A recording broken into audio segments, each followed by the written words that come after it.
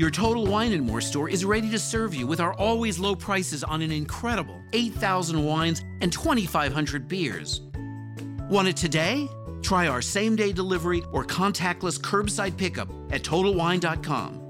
Whether you're grabbing your favorite beer or pouring a glass to enjoy an evening on the deck, Total Wine & More has you covered. Visit any of our 12 stores in Northern Virginia. Your Total Wine & More store is ready to serve you with our always low prices on an incredible 8,000 wines and 2,500 beers. Want it today? Try our same-day delivery or contactless curbside pickup at TotalWine.com. Whether you're grabbing your favorite beer or pouring a glass to enjoy an evening on the deck, Total Wine & More has you covered. Visit any of our 12 stores in Northern Virginia. Welcome to the Indie Film Hustle Podcast, episode number 223. Learning to make films is very easy. Learning what to make films about is very hard. George Lucas.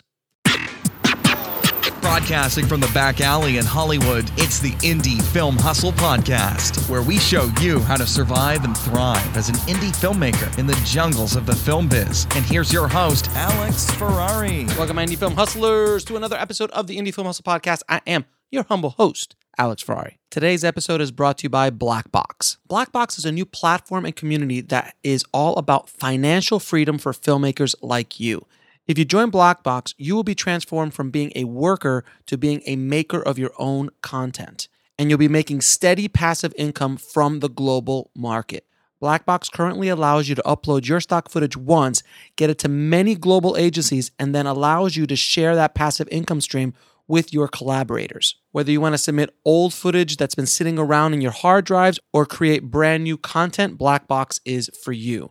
It's really quite revolutionary. With Blackbox, filmmakers can concentrate on making great content while Blackbox takes care of all the business BS.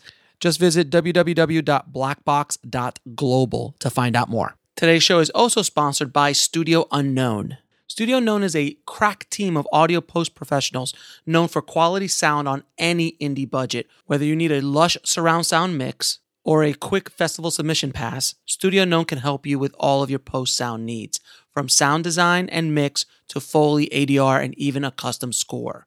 Contact Studio Unknown and mention the Indie Film Hustle Podcast, and you'll get 50% off 1 day of ADR or 10% off your complete post sound package. Just go to studiounknown.com. Welcome, guys. So today's episode, we have Elliot Grove on the show, and Elliot is the founder of the Raindance Film Festival in England. And it's actually now a worldwide film festival. He's got festivals from all over the world as well. Raindance LA, Raindance all over the place. So I wanted to bring Elliot on because not only is he the founder of Raindance, but he's also a best-selling author, and he has just been a champion of independent filmmaking, independent filmmakers, education for filmmakers, through his Raindance banner, and he has just a ton of knowledge bombs to give the tribe today. So I wanted to bring him on the show and talk to him. And just on a personal note, I've been a fan of his for a while. I've known about his stuff when I was coming up as a filmmaker in my early days. He's been doing this for many, many years. So without any further ado, here is my conversation with Elliot Grove. I'd like to welcome to the show Elliot Grove. How you doing, my friend? Thank you so much for taking the time to come on the show. My pleasure, Alex, and great to be on Indie Film Hustle for the first time ever. That's a good. I'm a virgin. Yes, you are. Well, I've been a fan of yours for a while and been looking at what you guys do on your website, and we're going to get into more about the social media and the blogging and all that kind of stuff, what you do with your website. But first, before we even get into it, how did you get into this business? Well, I grew up on a farm outside Toronto. My parents told me I should never go to the movie theater. They're Amish extraction.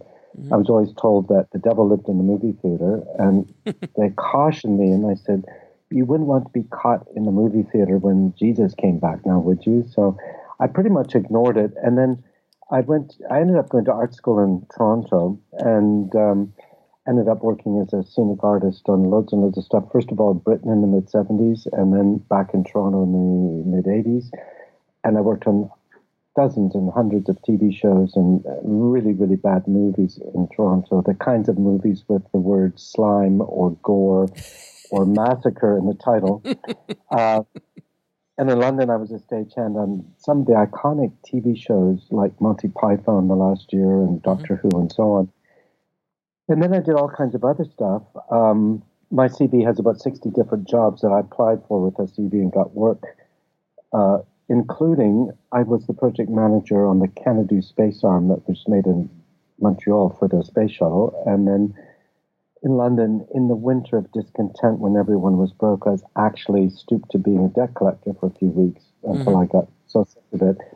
And then I decided to go back into film, and I really knew nothing at all, Alex. I mean, my knowledge of filmmaking was based on my on-set experience, which is, you know, when you're a painter, a scenic painter, you leave by the time you start filming. And then I just started it one day, and we started doing training courses with one of Los Angeles iconic film teachers, Dove Simmons, way back. Oh, yeah, Dove, of course. And then I started the film festival, and I had no idea what I was doing. And I've been very, very fortunate. I've always been surrounded by people who knew more than I did and were happy to share with my naive self what to do, to the point now, 25 years later, with the Raindance Film Festival, people look to us as being sort of, you know, we know what we're doing, supposedly. I still marvel at that. We've been around long enough, so at a certain point we're like, well, they've been here for so long, they must be doing something right. Yeah. Now, Go ahead. how did Raindance come to be? Well, I just started it one day. I just said, let's do it. I went and booked the local cinema right in the centre of town here in London, England, and opened up.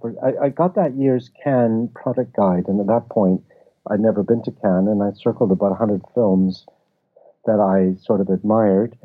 And because they had the fax number in the days before email, I wrote a one-page press release. At that time, I was sharing office with a graphic designer, and the phone bill was £1 per page for an international fax. Ooh. And I had exactly £100, about $150 to my name. And I spent it that day until the money ran out. And to my amazement, half of them came. And so that's how we started the festival. And it was completely crazy thought. I don't think I could do that now. But somehow we've survived. The third year was an iconic year. We had absolutely no money. And one of our venues bailed because we couldn't afford to pay the deposit. And in those days, we're charging £2, about $3 for a ticket. And there were practically no advance sales. And I ended up screening on a bed sheet in the basement of an arts theater club right in the center of town. much to people I meet who were there. The few people who were there still tease me about that. But hey, we survived. And this last year, this year, 2017, our 25th year, we were in Leicester Square in one of the prime cinema locations, I suppose, in the world, in a beautiful, gorgeous cinema, screening 5 screenings simultaneously, 20 shows a day. So that was cool. Now, I thought I read somewhere, but please, and forgive me if I made a mistake or not, did you have something to do with Chris Nolan at the very beginning of his career with the following? Well, my office at the time was in Soho, and he needed a place as a base, and so he used my office as a base because he could store his equipment there. He was shooting on weekends. He shot weekends for 9 months, and many weekends he used our office. I give him the key on a Friday, and he collected from me. I collected back from him on a Monday. So, yeah, I mean... How did that relationship work out? Because obviously he wasn't Chris Nolan at the time. So you were just helping out just a filmmaker, just helping him out? Yeah. It's sort of what we do at Raindance, and I know many filmmakers equally talented as Chris is, but have yet to achieve either the commercial or critical success that Chris Nolan has, and well-deserved in his case, of course. But my first intern back then was a guy called Edgar Wright, who's just hit the big time with Baby Driver, and sure. a host of people. I mean, many of the British filmmakers that you read about now have touched Raindance in some way or other. Chris was our filmmaker in residence in, was it 1999 or 2000? That was the year Memento came out. and the Blair Witch Project. So it was a bit of a struggle to decide which film we would have as opening night. So it was Blair Witch run out. I don't think he's forgiven me at that yet, but anyway. Well, to your defense, Blair Witch was a monster film that year and kind of changed the game in many ways. Now, do you have any tips? First of all, you must see thousands of movies a year. Is there any tips for filmmakers to get their film noticed by a film festival, when they're submitting or in any way? Well, Raindance is unique, I think, from most film festivals in that we watch every single film at least once, if not 2 or 3 times. So if you were a programmer, Alex, and saw a film and really liked it, it would go on a short list. If you saw a film and really didn't like it, someone else would watch it. And if they didn't like it, then it would not go on the short list. But if someone else did, then it would be 1 yes, 1 no. It would go to a third person, and then it would go on the short list. And then it comes down to scheduling. And we watch every single film. We had a total of nearly 10,500 shorts, features, VR projects, and music videos submitted last year. Here we are coming up to Christmas 2017. We've already had 1,500 submitted for autumn 2018. And we pride ourselves on looking at work. And often some of the films that come in, people might say no, like the year of Blair Witch. I bet a lot of people, I saw that on VHS before all the hype. And I thought it was, worth showing. It didn't have the hype then. It was just a sort of another American horror film. But, and every once in a while we make a mistake. We show a film that really is, we shouldn't have. And oftentimes we say no to a film that we didn't get. But to answer your question, a film from a Raindance point of view needs to be extreme in 3 different ways. First of all, it needs to be extreme storytelling, and I underscore the word story because many films fail because they don't tell a story. And I don't care if it's a documentary or short or whatever. So story first, but we're looking for extreme topics. That's what distinguishes Raindance. Films with social impact who are exploring boundaries of what is currently acceptable or not, or teaching us something that we're overlooking. And I can't wait to see all the American films this year referring to the horrendous political atmosphere coming out of America right now. The second form of extreme is extreme filmmaking. So we've had films made under extremely dire circumstances in war-torn areas, or extreme filmmaking pushing the boundaries of new techniques and so on. And the third extreme, of course, because it is the entertainment industry and it's film, it needs to be extremely entertaining. Simple as that. Well, it's hard to tick all those boxes, believe it or not. And, no, it is extremely hard. I've seen many movies. It's not easy to click all those boxes. Now you also have you've like a friendly virus. Raindance has grown throughout the world and has infected many other cities. How many Raindances do you have currently? There's about 10, I believe. We're talking to people in Japan, and we hope to launch in Tokyo in April 2018. So that's going to be exciting. The one thing I always was such a fan of with Raindance is the social media and the way you use your blog and content creation to spread the word on Raindance. And I don't think there are many festivals that do what you guys do in the way you've done it. And you were doing it before it was in vogue, if you will. You were hustling back in the day, and talking about things that now we take for granted. But if you even just go on YouTube and type your name in Raindance, you were talking about stuff in 2008, 2009, 11 that we're now taking for granted. But back then you already were seeing like this is where it's going to be. There's this thing called VOD. Really?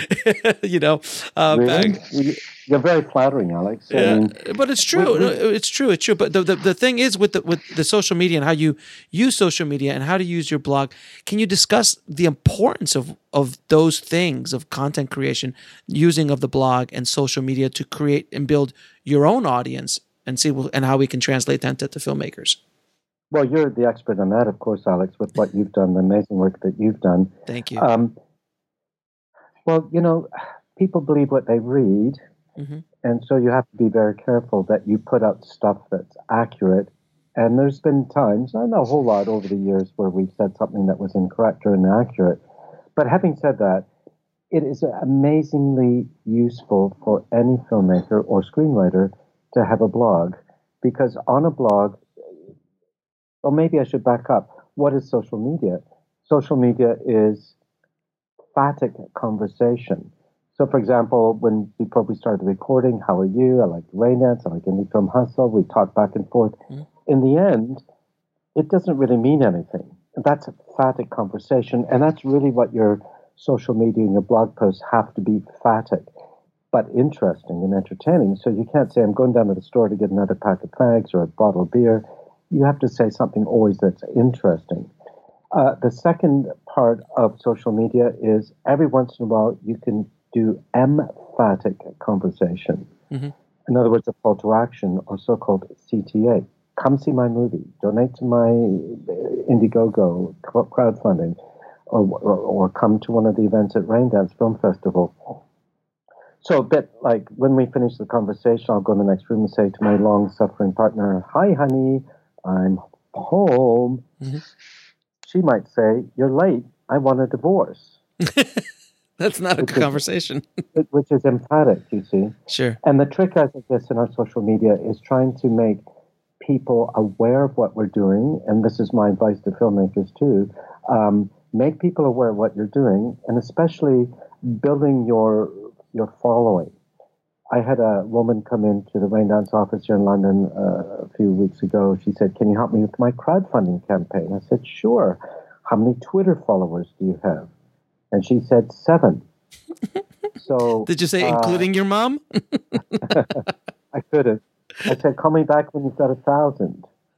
And speaking of social media, crowdfunding too, having done a dozen or more here, social media, the mistake I see a lot of filmmakers making is they go to social media and crowdfunding to get the money. And that almost certainly fails. You use your social media and you use your crowdfunding campaign to tell people what it is you're doing and why you're doing it. And if they like it, then you get the money. So that's sort of back to front. Our blog, too, has many lists. You've probably noticed the 10 of this and the 7 of that and the 14 of this. I don't know if you noticed that. And that's a very good technique, too, because when people come to it, they know how much time they have to commit. Is it 5 points or 10 points or 15 points? And we use that. Well, the reason we started doing that was in 2009, I had the most brilliant intern starting, a woman, Frederica, and she said to me Monday morning, "What do you want me to do?" And I gave her a long list, hoping it would last her till Wednesday, but blow me down by lunchtime. She said, "What do you want me to do next?" She was so amazing. And so I gave her another list. At 3 o'clock, she was finished. And the third time she was finished, I'm scratching my head thinking, "Oh my God, I'm not going to get anything done. I have to keep instructing this new intern." And as I stopped the third time, I realized I was going through my trash folder, which I do every now and again, and I paused on a sex spam. And it was titled 10 Ways to Make Her Come Every Day. Okay. I was wondering why I stopped that, and I realized it's very emotive. 10 ways to every day. So I clicked on it and opened it up just to see what it was all about, and sure enough, it was a very well-structured article, albeit sex spam. And so what I did is I copied it into Word, did a find and replace cock for filmmaker. I sent it to this wonderful person. I said, "Could you please rewrite this?" And she rewrote it basically word for word, except with film instead of sex words, as 10 things a filmmaker needs every day. And for about 2 years, it was one of the top pages on our website. So then I discovered the list-based thing. And then another thing happened maybe 3-4 years ago. There was a very famous Dutch filmmaker in London. I've known him for a while by the name of Arte de Jong. He made a British classic comedy some 20 years ago called Drop Dead Fred with Rick Mayall. It's quite popular here. And he just had a commercial disaster in Holland, the worst film, the worst reception ever in his long. He's directed 20-odd films and produced with Mick Jagger and so on. Mm-hmm. And I said, you know, you need to reinvent yourself as a cult filmmaker. He said, oh, I can't do that. I don't want to dye my hair purple. I've got an agent in L.A. Right. So he went back to Amsterdam that afternoon, and I wrote a blog article called 10 Cult Film Directors You Should Watch. Right. Tarantino, David Lynch, and then I put his name in. And I sent it to him. He got it the next morning. He said, oh, my God. I said, we can't have this out here. People are going to read it. I said, well, that's the whole point. I said, I wrote it. You didn't write it. So, for example, I could do 10 film blogs you should listen to. I could put you down, for example, Alex. Mm-hmm. I can say that. You can't say, watch me, because it's crazy. Right. Anyway, 3 days later, he's in Amsterdam getting a big award. And he was introduced as the film director known as a cult film director in the United Kingdom, showing the power of your blog. You know, when you start saying it and say it in the right way.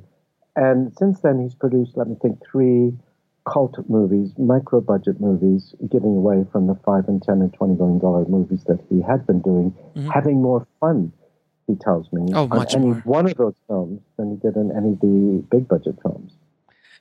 I'll say it from firsthand experience. Making a micro-budget film, it is so much more fun than working on big-budget projects. It's just so much more fun. Sure.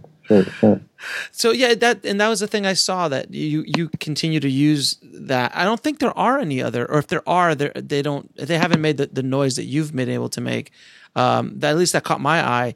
That, you know, festivals, I'm sure other festivals have studied what you've done, because what you've been able to do over the course of, you know, almost a quarter of a century now, is to build the brand of Raindance. It is one of the big brands around the world, around the globe, and even all the way over here. You know, when I was living in Florida, I knew about Raindance. You know, and I heard about that because it was, if you would just go online anywhere, you would hear about Raindance. You know, like, oh, Raindance, it's the Sundance of London. You know, the Sundance of England, and that's the way I always considered it. So it's amazing the power of good branding, good marketing. It's pretty remarkable what you've been able to do. Well, it's very flattering coming from you. But branding, it's all about branding. And as a filmmaker, you've got 2 different types of brands you need to manage. One is the brand of your film. Is it a horror? Is it a rom-com or whatever, or a social impact? And the other, of course, is your personal branding. What kind of person are you? And branding has got nothing to do with the logo or a website. All branding means is what people think about you. Are you punctual? Are you honest? Are you fun to be with? Are you smart? You know, you can have the best logo in the world, and I'm thinking of an American film production and distribution company that starts with the letter W that had good branding that has been totally destroyed by the co-founder, Harvey Weinstein, has completely ruined the brand. Right. Because people think bad things about him, and likewise, it's probably going to fold, I think. Oh, no, it won't. It can't make it under. It would have to change the name, and even if it changes the name, the industry would still know it's them. So it's going to be real difficult for them to ever come back from that. But it's true. It's all about branding. And before, Weinstein's name was the ultimate brand in independent film because of what he did in the 90s, you know, and you know, he brought up Robert Rodriguez, Tarantino, Kevin Smith, and the list goes on and on. But now that same brand is now the albatross around the company's around the company. Yeah. It's an interesting. It's an interesting case study. And by the way, Donald Trump is brilliant at social media, like his politics or not, which I'm assuming you don't. The way he manages that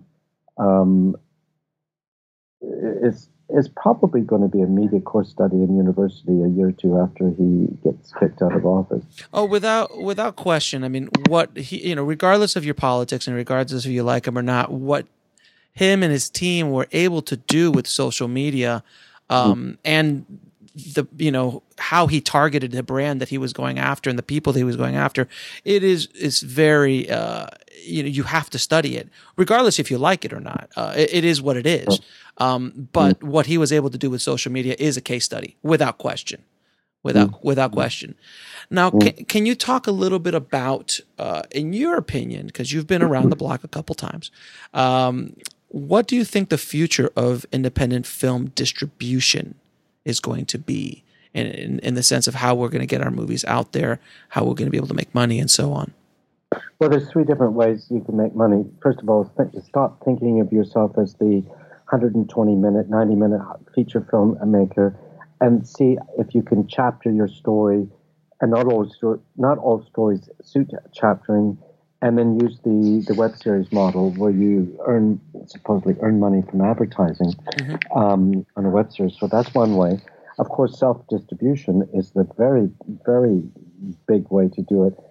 It's a bit like you either go to, is it Ralph's in LA, the big supermarket? Ralph's, yeah. You either buy your vegetables straight from Ralph's and pay a premium, or you pay the same price to the farmer by driving through the countryside and buying direct from the farmer, buying direct from the filmmaker. So that's the second way you make money. And the third way is through branded content, where you get a sponsor to do something. You get a sponsor who agrees what you're doing, who thinks what you're doing suits their brand values, and they will then fund your program, be it short, feature, web series, documentary. A bit like Ewan McGregor with Charlie Boorman. He did 2 round-the-world motorcycle trips. I love that. I love that series. It was amazing. Yeah, well, each logo on the gas tank was $1 million or £1 million or something hugely expensive. Right. But that was branded by Harley Davidson, the clothing company, not he's a Harley bike guy, but it was Harley Davidson clothing. It was Harley Davidson clothing, but I think he was, if I'm not mistaken, he was driving BMWs. Oh, was he? I think he was driving BMWs, because I remember that whole conversation with BMW. I love that series. For anyone listening, I'll put it in the show notes. There was this great series by Ewan McGregor and his buddy who decided to go around the world on a bike. And I think he started in I don't know where he started, somewhere in Europe. It was either in London or Paris or somewhere like that. And he literally drove all the way to LA, if I'm not mistaken, right? Yeah, that's right. Yeah. It's insane. But yeah, that was he branded that. But he has the star power, and that helped out, and it worked. But he had the personal brand. He had the brand of Ewan McGregor, this actor who does big like Hollywood movies and does small indie British films. So he had the brand name, which again points to the value of a personal brand. He married it up with a brand, and then he had the branding of the show. So branding is really what it's all about. And I think filmmakers also have to remember that they are communicators. And what is it you're communicating? So what message do you have, be it a narrative drama of some genre, or a social impact statement of some sort? And then, of course, who's your audience, who you're aiming at, where do they go to look for stuff, and how are you going to access it? And you were very flattering earlier about the branding of Raindance in our blog, but we've got a problem, Alex. There's no one single demographic. Our age range goes from 18 to 80. All very diverse, all different religions and nationalities and even languages. Just like our postgraduate film degree, some of our students come straight out of the normal BA program. But there's a guy in LA, David Worth, the cinematographer who shot Clint Eastwood's first 2 films, graduated last summer at the age of 75 or 76. So when we're trying to find out where our audience is, we can't, say, buy a Facebook ad and target it onto 18 to 24, whatever. We have to go very broad, which makes our advertising budget astronomical. Yes, yes.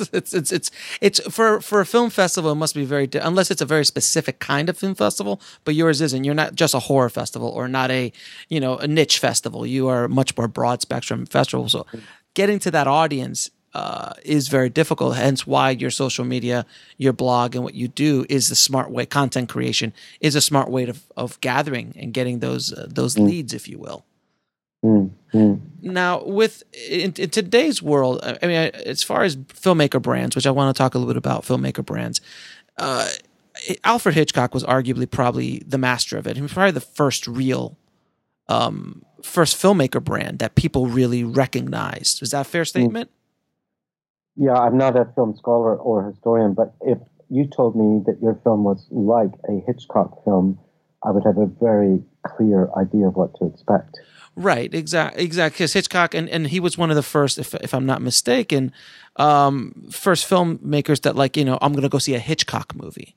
As we might now today go, I'm going to go see a Tarantino film, which brings me to Tarantino, who arguably is one of the more interesting branded directors to come out of the 90s. He was the first rock and roll. They call him like the rock and roll director because he was the hip and cool. Because before then, directors were not hip and cool. It wasn't hip and cool to be a director, other than people in the industry. But after Tarantino came out with Reservoir and Pulp Fiction, he branded himself very shrewdly as this kind of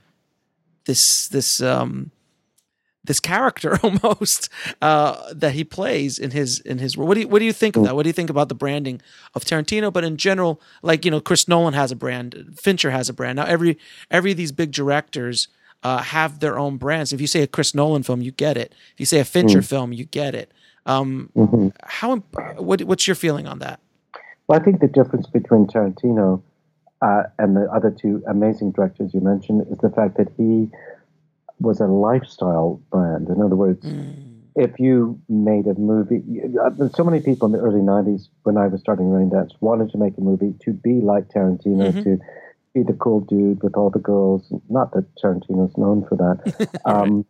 But it just became, I think he was a lifestyle people. I mean, not many people would like to brand themselves personally, like say Chris Nolan, who's got a wife and 4, or is it now 5 kids.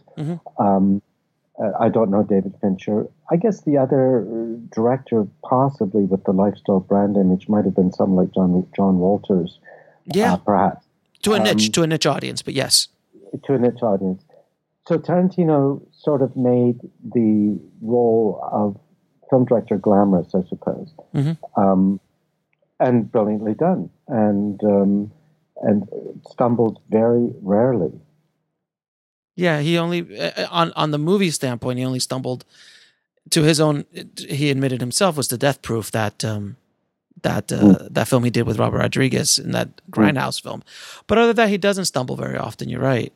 He's a very interesting character study as far as branding is concerned. And I know he was such a rock star that he literally does Japanese soft drink commercials and stuff like that. Because over in Japan, he's literally can't walk the street. Yeah. I mean, it's interesting because you were there at the beginning of that. You were there during the heyday of the independent film movement, which arguably started in '89, as we know it today, with Steven Soderbergh with Sex, Lies, and Videotape when Sundance finally came on the scene. Then every year it seemed like there was just this new. It was Tarantino, Rodriguez, Kevin Smith, Richard Linklater. All this kind of stuff. You were there at that time. How was it from your point of view at Raindance when you were, because you were in the thick of it? Well, a bunch of us were trying to make movies for no money because we're all broke back then. Edgar Wright's first film, which I helped out a bit on, called A Fistful of Fingers, which no one's ever seen, or very few people have seen. And of course, Nolan was doing The Following, and no one got what we were doing. And many other films that were made for next to no money. The Following and was the one that got out, of course, remade 18 months later as Memento. But we're all trying to, it was a friendly camaraderie. We were all sharing, but each of us trying to secretly outdo the other. So it was fun. It was a great spirit. And I liken it possibly to make what I envision the music scene to have been, let's say, in the 60s, 70s with the Beatles and the Stones and all those people. Sure. We all kind of hated each other, but we all kind of loved each other, and we all completely shared with each other any tip or trick. And of course, the other big change back in that time, when you get up to about 95, was the advent of videotape, and people starting to make movies without the expensive film. In 1994, we showed a wonderful film by a New York filmmaker by the name of Sarah Jacobson called Mary's Not a Virgin Anymore. And because no one had ever screened any video in a cinema that I was aware of, we had to get someone's home video projector and VCR in the day and hardwired into one of the seats and projected on the screen. It was a total fiasco, really. Sure. But we pulled it off. And of course, in 1995, you had Dogma 95, all the Danes making movies. Sure.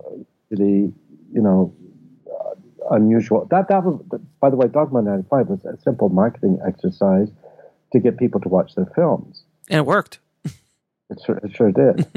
And then in 96, Panavision gave me a gold 35 millimeter kit, and I found some bunch of recans, and we had 6 different directors shooting a short each day. On the 7th day, all went through the lab quickly, edited together, and that was our closing night film that year. One of the directors was a guy called Nicholas Winding Refn. Yes. Whose films have done very, very well since then. Drive, of course. Yeah, and we were just, none of us had gone to film school. A few of us had gone to film school. We're all just trying to look at the techniques and how can we do it differently, and by doing it differently, could we do it better? Anyway, I don't want to sound too pompous here, but remember, I knew nothing then. None of us knew anything or much. Chris Nolan didn't spend a minute in film school. It was all, just like when you're learning to drive a car, you learn by driving. You don't learn by sitting in a lecture hall. And Chris Nolan and Edgar Wright and everyone else were just found a camera, put some film stock in it, and exposed it to actors, and made every mistake under the book. Oh my God. I saw Nolan's first one of his first short films, Doodlebug, and you watch it and you go, wow. I mean, you could start seeing. It's always fascinating, like watch Scorsese's first, shorts and stuff like that, and you could start seeing their style, but it's so crude in the way they're just doing, like the visual effects, and that was so crude. But that he was able to do something of that level at that time with that technology was pretty amazing. Yeah, and he was pushing the envelope. Everyone was pushing the envelope, and but we've got a similar situation in the last. Where are we? December 2017. 2 years ago and 1 month ago, 25 months ago, Alex, there was something equally dramatic, and that was when the New York Times, on a Tuesday, launched their VR app, NYT VR. And that Saturday, if you lived on the East Coast and bought a New York Times, you got the free Google Cardboard that you fold up and put your phone in and watch that stuff. And even though VR has been around with us for 40, 50 years, kept alive, ironically, by Disney, NASA, and the American military, suddenly VR jumped from geekdom into the mainstream, and virtual reality now with Oculus and Facebook and Samsung and everything. And the energy being that I meet amongst VR creators here at the festival in London, which we've had VR talks for 4 or 5 years now, and we've had the VR arcade for a couple of years, sort of the first in Europe, where you walk into a big room and try 20, 30 different experiences. That's awesome. Or rides. In Japan, you don't see an experience, you go for a ride. Right. On whatever type of film it is.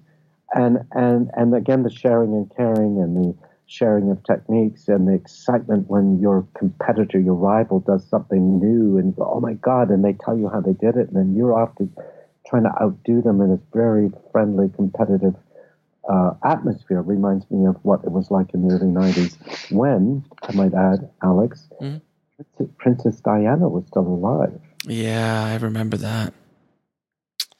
Yep. Yeah, it goes back a bit.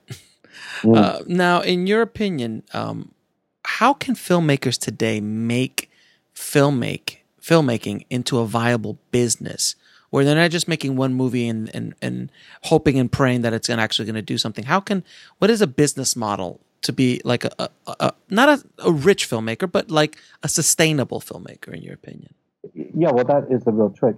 First of all, I think we have to realize that the traditional feature film, hour and a half, 2 hours long, distribution, cinema, whatever, that's pretty much broken. Mm-hmm.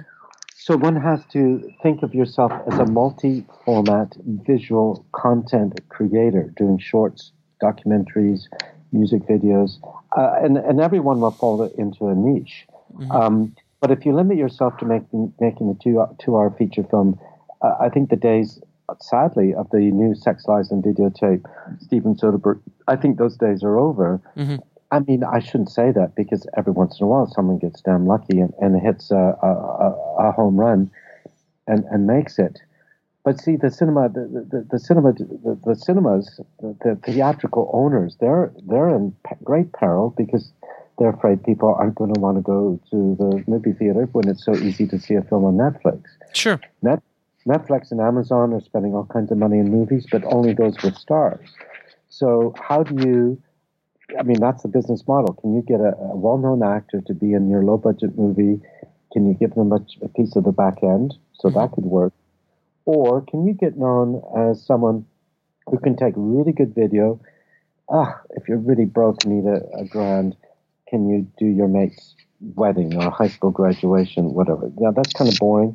Or can you come up with a series of short, punchy mini docs and sell them to one of the broadcasters, or do your own web series on YouTube or Vimeo mm-hmm. to make money on the ads?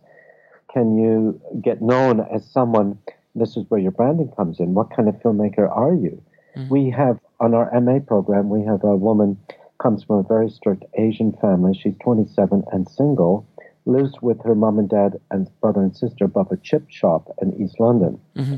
And she joined the program last year to write and direct a horror feature. Mm-hmm. But a few months into the program, her parents started hassling her because she was single and in their culture and religion sure. beyond marrying age. Mm-hmm. And she came into my office a while ago in tears because mom and dad had said that she's got to meet this guy Friday night. And she knows this guy from the religious services on the weekend, just can't stand him, but it's got to keep mom and dad happy. Mm-hmm. So what she decided to do was to change her MA thesis from writing and directing a horror film into writing and directing a web series called The One. And for the next few weeks, she would go out with a camera crew to each of the Friday night dates. That's genius. And she's got a few episodes. She's now taking some time off to expand her social media. But it's the kind of program that you might watch, be it Christian, Jewish, Muslim, Buddhist. You might just want to watch that because that's an iconic moment. When do you meet the first person? Mom and dad are always hassling you to find someone right, mm-hmm. right? And she could parlay that into a very interesting personal branding experience of someone dealing with women's issues, living within this certain cultural stereotype. So in your opinion, then it's not about, and I've said this too as well, but it's not about just doing the 90-minute feature film or the 2-hour feature film, and just being that filmmaker, just being a feature film director. You've got to be able to venture out as a content creator in multiple revenue streams, if you will, whether that be the wedding, whether that be the shooting this or shooting that, or creating branded content, or shooting stock footage and getting those. Just multiple things using the skill set of a filmmaker. Yeah, I think so. And then, of course, if I was starting out and wanted to make good money as a visual content creator, I would ditch the so-called flatty and focus on virtual reality because there's not enough technicians to handle the work. Mm-hmm. Yeah, in 360 video and the VR world, there's a lot of potential in that environment, without question. And there's less competition for sure. Yeah, and gaming and augmented reality and VR and MR and XR and all the different forms of that. I mean, it's that whole, people say 3D and VR kind of fad. That's not true. VR is not a fad. It's the biggest thing that's happened to visual images since the marriage, I think, of sound to picture. Mm-hmm. It's gonna. I'm very curious to see where VR goes. I'm curious to see how it's going to impact our day-to-day life as the moving image and sound did. To the certain. And no one's figured it out. And it could be that someone listening to this show will start focusing on that, figuring out how to use VR and do to their career what, I don't know, Lucas or Hitchcock did to their career, because it's a brand new thing and no one really knows what the hell's going on. And the difference between movie and cinema and VR is when we had cinema, we were looking at a flat screen, a bit like the cross arch of a theater, and we had stories from theater that would work on cinema. But in VR, you see, we have the technology first, but there's nothing to base it on, unless possibly you look at theater in a round. Mm-hmm. But I am digressing terribly from the original topic of this conversation. Which is how to make money how to make filmmaking a viable business. No, but everything you've said, it definitely helps in answering that question without question. Now, you've met, I'm sure, a handful of filmmakers in your lifetime, and you've seen a handful of first-time films. What is the biggest mistake you see filmmakers make with their first movie, and made this two-part question, with their first film or project, and with their career as a general statement? From the film point of view, no story. Got it. And if you look at the first films that have succeeded, like Chris Nolan's or Tarantino's, they did tell a story, a very compelling story.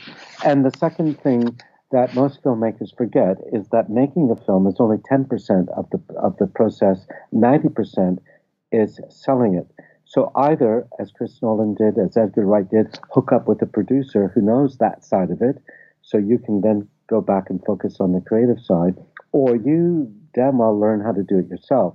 And most film directors I've met, new film directors, have not a clue about the business side, or have ideas to make films that are so unrealistic in the marketing aspect that even if they did coerce their relatives to mortgage their houses and give them this huge sum of money, they would have absolutely no chance of recouping. Right. So it's an interesting thing. Filmmakers need to be part mathematician, part scientist, part artist, but above all, entrepreneurial. Mm-hmm.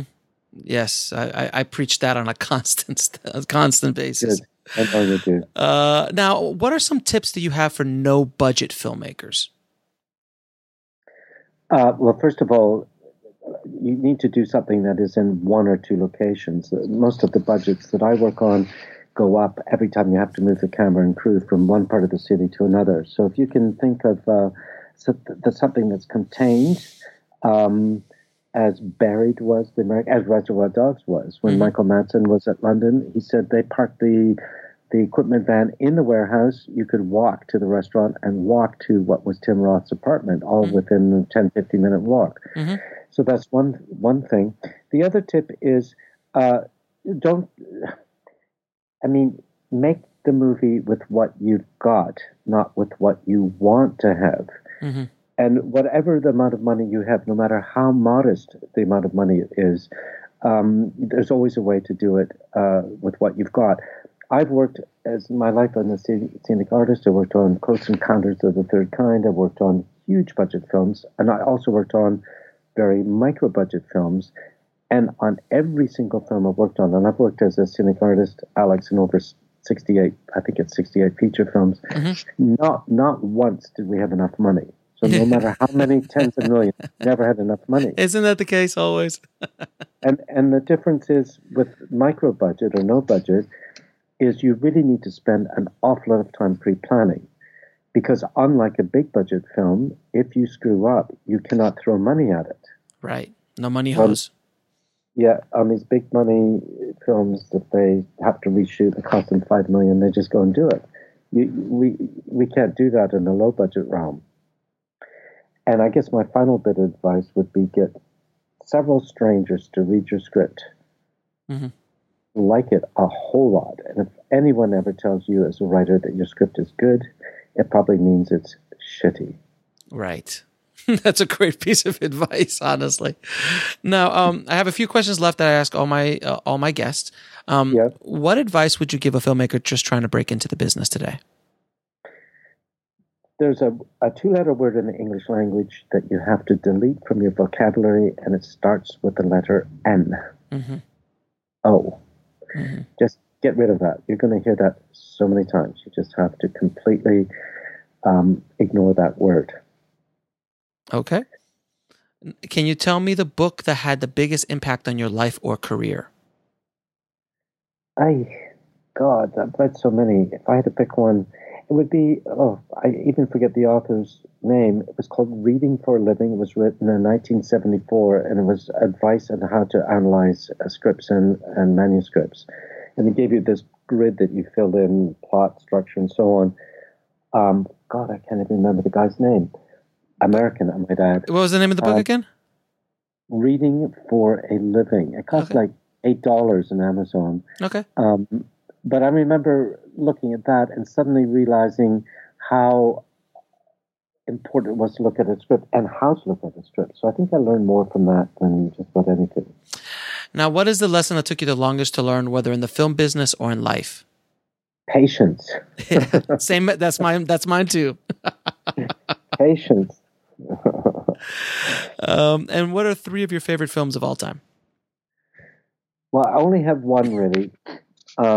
I grew up this Amish guy, told never to go to the movie theater, and one hot August harvest day, I was sent to the local village outside Toronto to deliver a part to the blacksmith. Mm-hmm. My dad couldn't fix it, and they really needed it. When I found out the blacksmith was going to take 3 hours to repair this, it wasn't worth me going all the way back home. Sure. And coming back. Hot summer's day, I was 16. I had a few coins in my pocket, Alex, and I was wondering what the devil looked like. And lo and behold, 3 doors down from the house of the Lord was the house of the devil, the movie theater.